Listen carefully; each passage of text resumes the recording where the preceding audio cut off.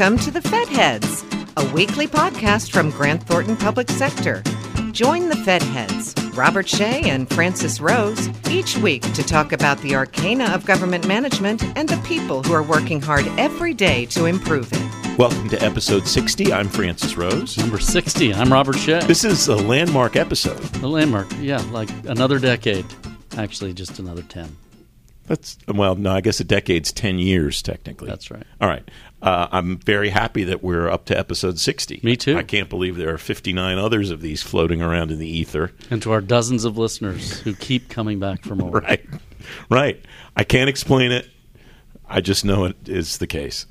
We're very pleased to be here for episode 60. And one of the things that I think you have talked about on this program and other places where we have discussed before is the importance of data in making decisions and presenting information to decision makers inside government agencies. Yeah, it was something that was really emphasized during my time as commissioner on the Commission on Evidence-Based Policymaking. All right. Please rescue me, Carol Brismakowicz, who's the Chief Data Officer in the Office of the Inspector General at the Department of Health and Human Services. And I don't know if you're a listener of this podcast or not, but here's the deal. Every single time this guy gets an opening to mention the fact that he was a commissioner on this commission, he just milks it for all it's worth. And sometimes even when there's not an opening. Well, that's fair. That's at least you're telling that one on yourself and not me telling it on you. But anyway, welcome to Fed Heads. It's great to have you here. What's the job of a CDO in an Inspector General's office, and what's your sense of how that's the same or different than the job of a CDO in the agency proper or an agency proper? So my job within the Office of Inspector General has been to pull data together. So for those of you listening, you couldn't see the big smile when the commissioner talked about that. But finally, guests showing some respect. No, but Carol, you gave that the smarm that it deserved when you used it. So good on you. Welcome aboard. So part of this was realizing that we could leverage data that we already had access to in different ways. So either how do we pull it together from our legacy systems and provide different visuals to really help inform the strategic planning of the organization, or how can we better get access to mission data so that we could do things faster and better? So when I came on board, that's really what I said was my mission statement, is how do we empower OIG employees to do their mission better and faster? How do we help them get data faster? And I really wanted to reduce the time it took for them to access quality data, which in our world is kind of a loaded term. But just seeing that opportunity for how can we indict cases faster? How could we do our audits in a different way? How could we target our work in a different way? So that was important to me as the first CDO of our office. Can you tell a story about something that you're doing now that you couldn't have done before you brought these competencies to the office? So one of the things that we built was an enterprise dashboard. We had information in our legacy system. So like any other office in the government, right, we have components within our organizations. We have auditors and evaluators and investigators and then the Office of Counsel. And you could ask a question as to, what is the office doing related to the opioid epidemic? And like most organizations, the way that question used to be answered was, I'm going to put out a data call, and I'm going to hit those source systems, and I'll figure it out. And so when my boss asks that question, then maybe a week later, I'll be able to answer that question. What we've now done is tapped into those source systems. We leveraged a cloud-based technology, and now you can answer that question in a matter of minutes. So we had to go behind the scenes to do the very nitty-gritty work of data governance, get everybody to define it the same way. But now everybody in our organization can look at what are the products that we have in the organization, where are they in the pipeline, what's our monetary recovery, and even some information about our cases. So that's been really powerful to help with just decision making. And oh, by the way, then if I'm a new auditor and analyst on a project and I get assigned something, it's a way that I can quickly go look at what is the rest of the organization working on, who are the people I need to talk to, what else have we done in the past. So it's been really powerful for speeding things up. What did you find when you got there? How long have you been there, I guess, first? And what did you find when you got there in terms of the current state-of-the-art of data governance and the quality of the data that you had? Was it clean but maybe not all formatted the same way that it was easy to parse it and lay it on top of each other, or was it kind of not that? So I will say that I'm I'm honored to work in an organization where there were already a lot of great professionals and people that were thinking about data talent, and they were analysts. Maybe they didn't call themselves that, but there wasn't a formalized governance structure. So when we started, we actually didn't even call it governance. And actually, right when I first started, I didn't hire my team to do data governance right away because our IT, they were still upgrading the network. So I thought it doesn't really make sense to ask people to hit a centralized database if out in the field, right, we have 1,600 people in about 83 offices. So if in a small field office somewhere out just north of Kansas City, they couldn't actually hit the database, it doesn't make sense to talk about governance. So we waited a couple years. Then we started to pull a working group together, people that we thought were passionate about it, to start defining terms. And then eventually we created the executive committee to talk about data governance, which we're meeting even this week to talk about more strategic things like priorities about IT investments and where do we need to head with data. So I'd say it wasn't, for some organizations, some people hire a CDO because everything's a complete mess. I'm lucky that it wasn't a complete mess. It was more about what's the opportunity to make things faster and better. So you mentioned 1,600 people in 83 offices. Give us a little picture of the Office of the Inspector General at the Department of Health and Human Services. So I mentioned before we've got auditors, evaluators, investigators, and attorneys, and then folks in my component, which are like the mission catalysts, we like to call ourselves, rather than just mission support, throughout the country. And so you've got I think the most recent that we've seen in the public is our Appalachian region takedown, right? We were focused on the opioid epidemic. So that's a partnership between our investigators and prosecutors out in the field, right, out in Appalachia. So some of our auditors and evaluators likewise are out in the field, and they're working with state and local officials, really looking at systemic issues throughout the country with healthcare, so Medicare and Medicaid fraud, or other issues, right, related to the National Institutes of Health with grant fraud, things like that. So the biggest portfolio for us is really Medicare fraud, right, Medicaid fraud.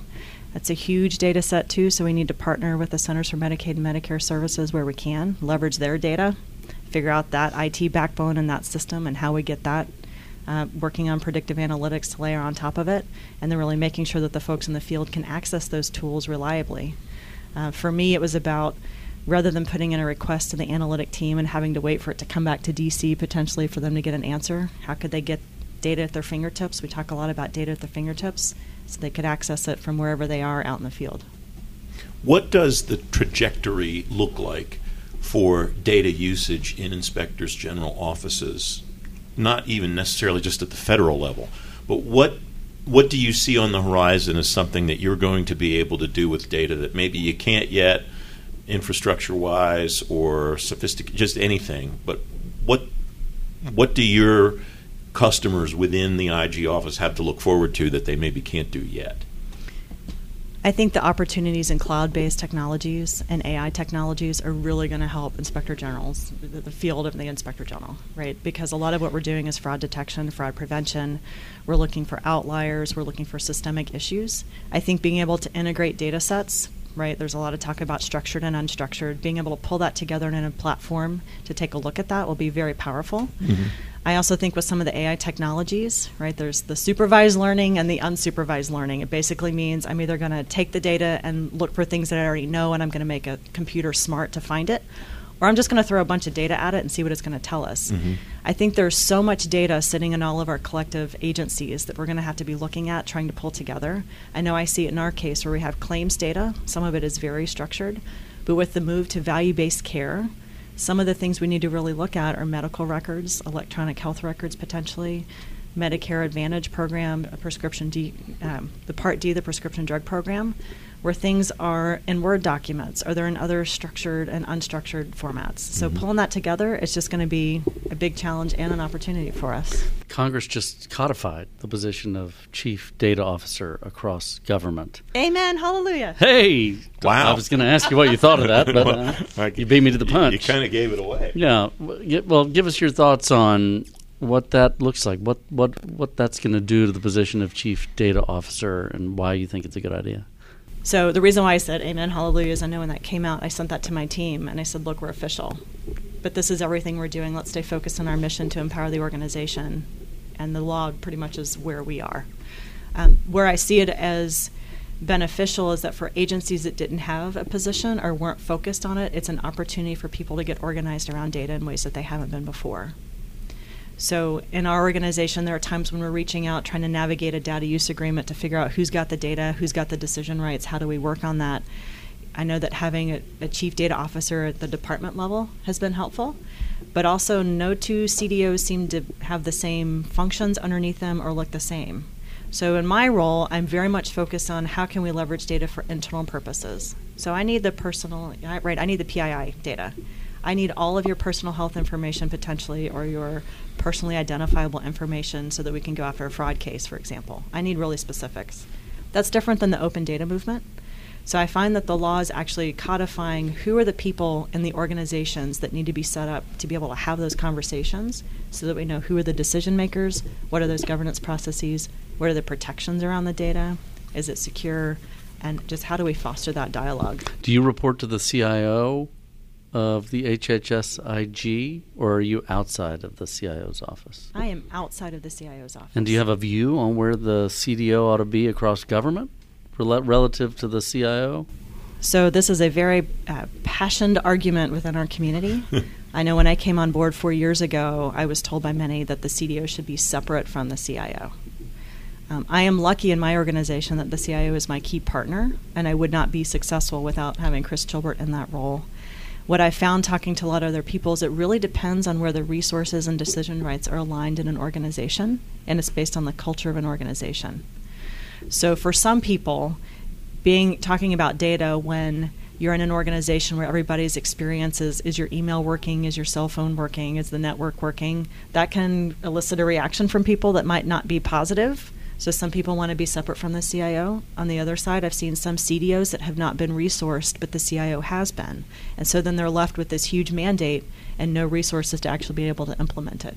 So I think it really, for departments and agencies, it's thinking about where they're going to have the most impact to meet this functional need and figuring out the structure. So I'm biased. I like having the CIO as my partner. Yeah. So you're saying it depends. That's really helpful. Don't be smart to the guests. Sorry. She just got all passionate. This is about Arcana, so we need to keep it really dry. It strikes me, too, that one of the options is for organizations that don't have the setup that you have that has proven to be successful. Maybe they need a different type of CIO, or maybe they need a different structure or support structure for that CIO, for somebody who can not have to be a technical person, for somebody who can be a strategic leader. I mean, that strikes me as essentially the difference that you're talking about, right? I think what I see for chief data officers, because the other thing I've talked to in my community, that there's no two of us that look exactly alike with either the functions we have, the people we have, or the backgrounds we bring to the table. Mm-hmm. So a lot of what I say, though, is that this job is really about people and driving change and looking for the opportunity of how you leverage data and analytics in a different way. So whether it's the technical piece, I partner a lot with the CIO and the folks that he's got on his team, which they're wonderful to figure out how do we actually get into the cloud. But we have the vision for here's what we could do with data. So we're there to make sure we're sustaining focus and advocating for the things that we could do with data. So however that needs to work, I do think there needs to be a dedicated person focused on data. And then, fighting for the budget, thinking through the budgetary processes, how do we go ahead and pilot something to make it happen. All right. What else should people know about what's important in what you do and for your customers within the IG office at HHS? And are your customers all of those three groups of people that you have mentioned a couple of times during our conversation, or are there others that we haven't talked about? Primarily, I think of those as our customers, right? So as an OIG as a whole, we have a dual reporting, right? We report to the Hill. Mm-hmm. We have a responsibility to our secretary, right? We're here to serve the public and really shine a light on things. So for me, right, the data and analytics don't exist just to have data and analytics. It's only going to be useful if it's helping support an audit or evaluation or investigation. Mm-hmm. So that's why I think of them primarily as my customers. I very much stay focused on empowering the OIG to use data proactively.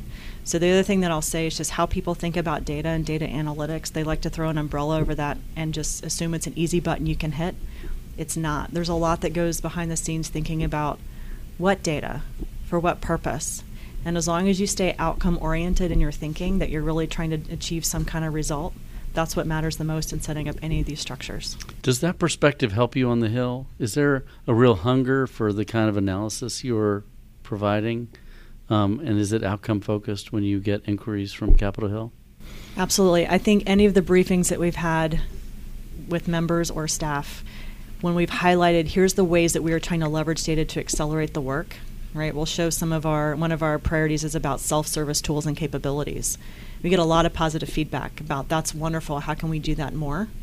I know what we're trying to work with our CIO. We're really trying to tell the department we're small enough that we can be a test bed, right? Like we've figured out how to get into the cloud and how to deploy some of these technologies. Now let's take these lessons learned and share them, right? We've stood up data governance. Let's take that process so no one else has to hit the same hurdles that we do. Let's help give people the path of here's how we did it. We've gotten a lot of positive feedback from that, so I'm encouraged by it. We'll see if our budget keeps going up for it. But I know internally we've had a lot of support. We've had a lot of support from our partners within the organization. So there's a real lesson to be learned from that story. I'd be remiss in having you here and not mentioning the Inspector General at HHS who just retired, Dan Levinson, one of the most highly respected IGs all across government, and he'll be missed. We both talked about him very fondly before we started recording, and I'm glad to hear that he had a nice send-off and a great tribute, and I wish him a great retirement. I've always enjoyed every interaction I had with him while he was the IG at HHS. Thank you for that. Absolutely. We're going to miss him very much. He's been a fantastic leader. Carol Brysmakowicz, the Chief Data Officer at HHS, Office of Inspector General. It's great to have you here. Thanks for coming in. Thank you. Thank you very much. Nice to see you, Robert Shea. Good to see you, Francis. Commissioner. See you again soon. Thanks for listening to The Fed Heads, brought to you by Grant Thornton Public Sector. All of the resources talked about during the episode are available in the episode description. We'd love to hear from you. Connect with us on Twitter at GT Public Sector to join the conversation. And don't forget to leave us a comment or review on iTunes or the Google Play Store.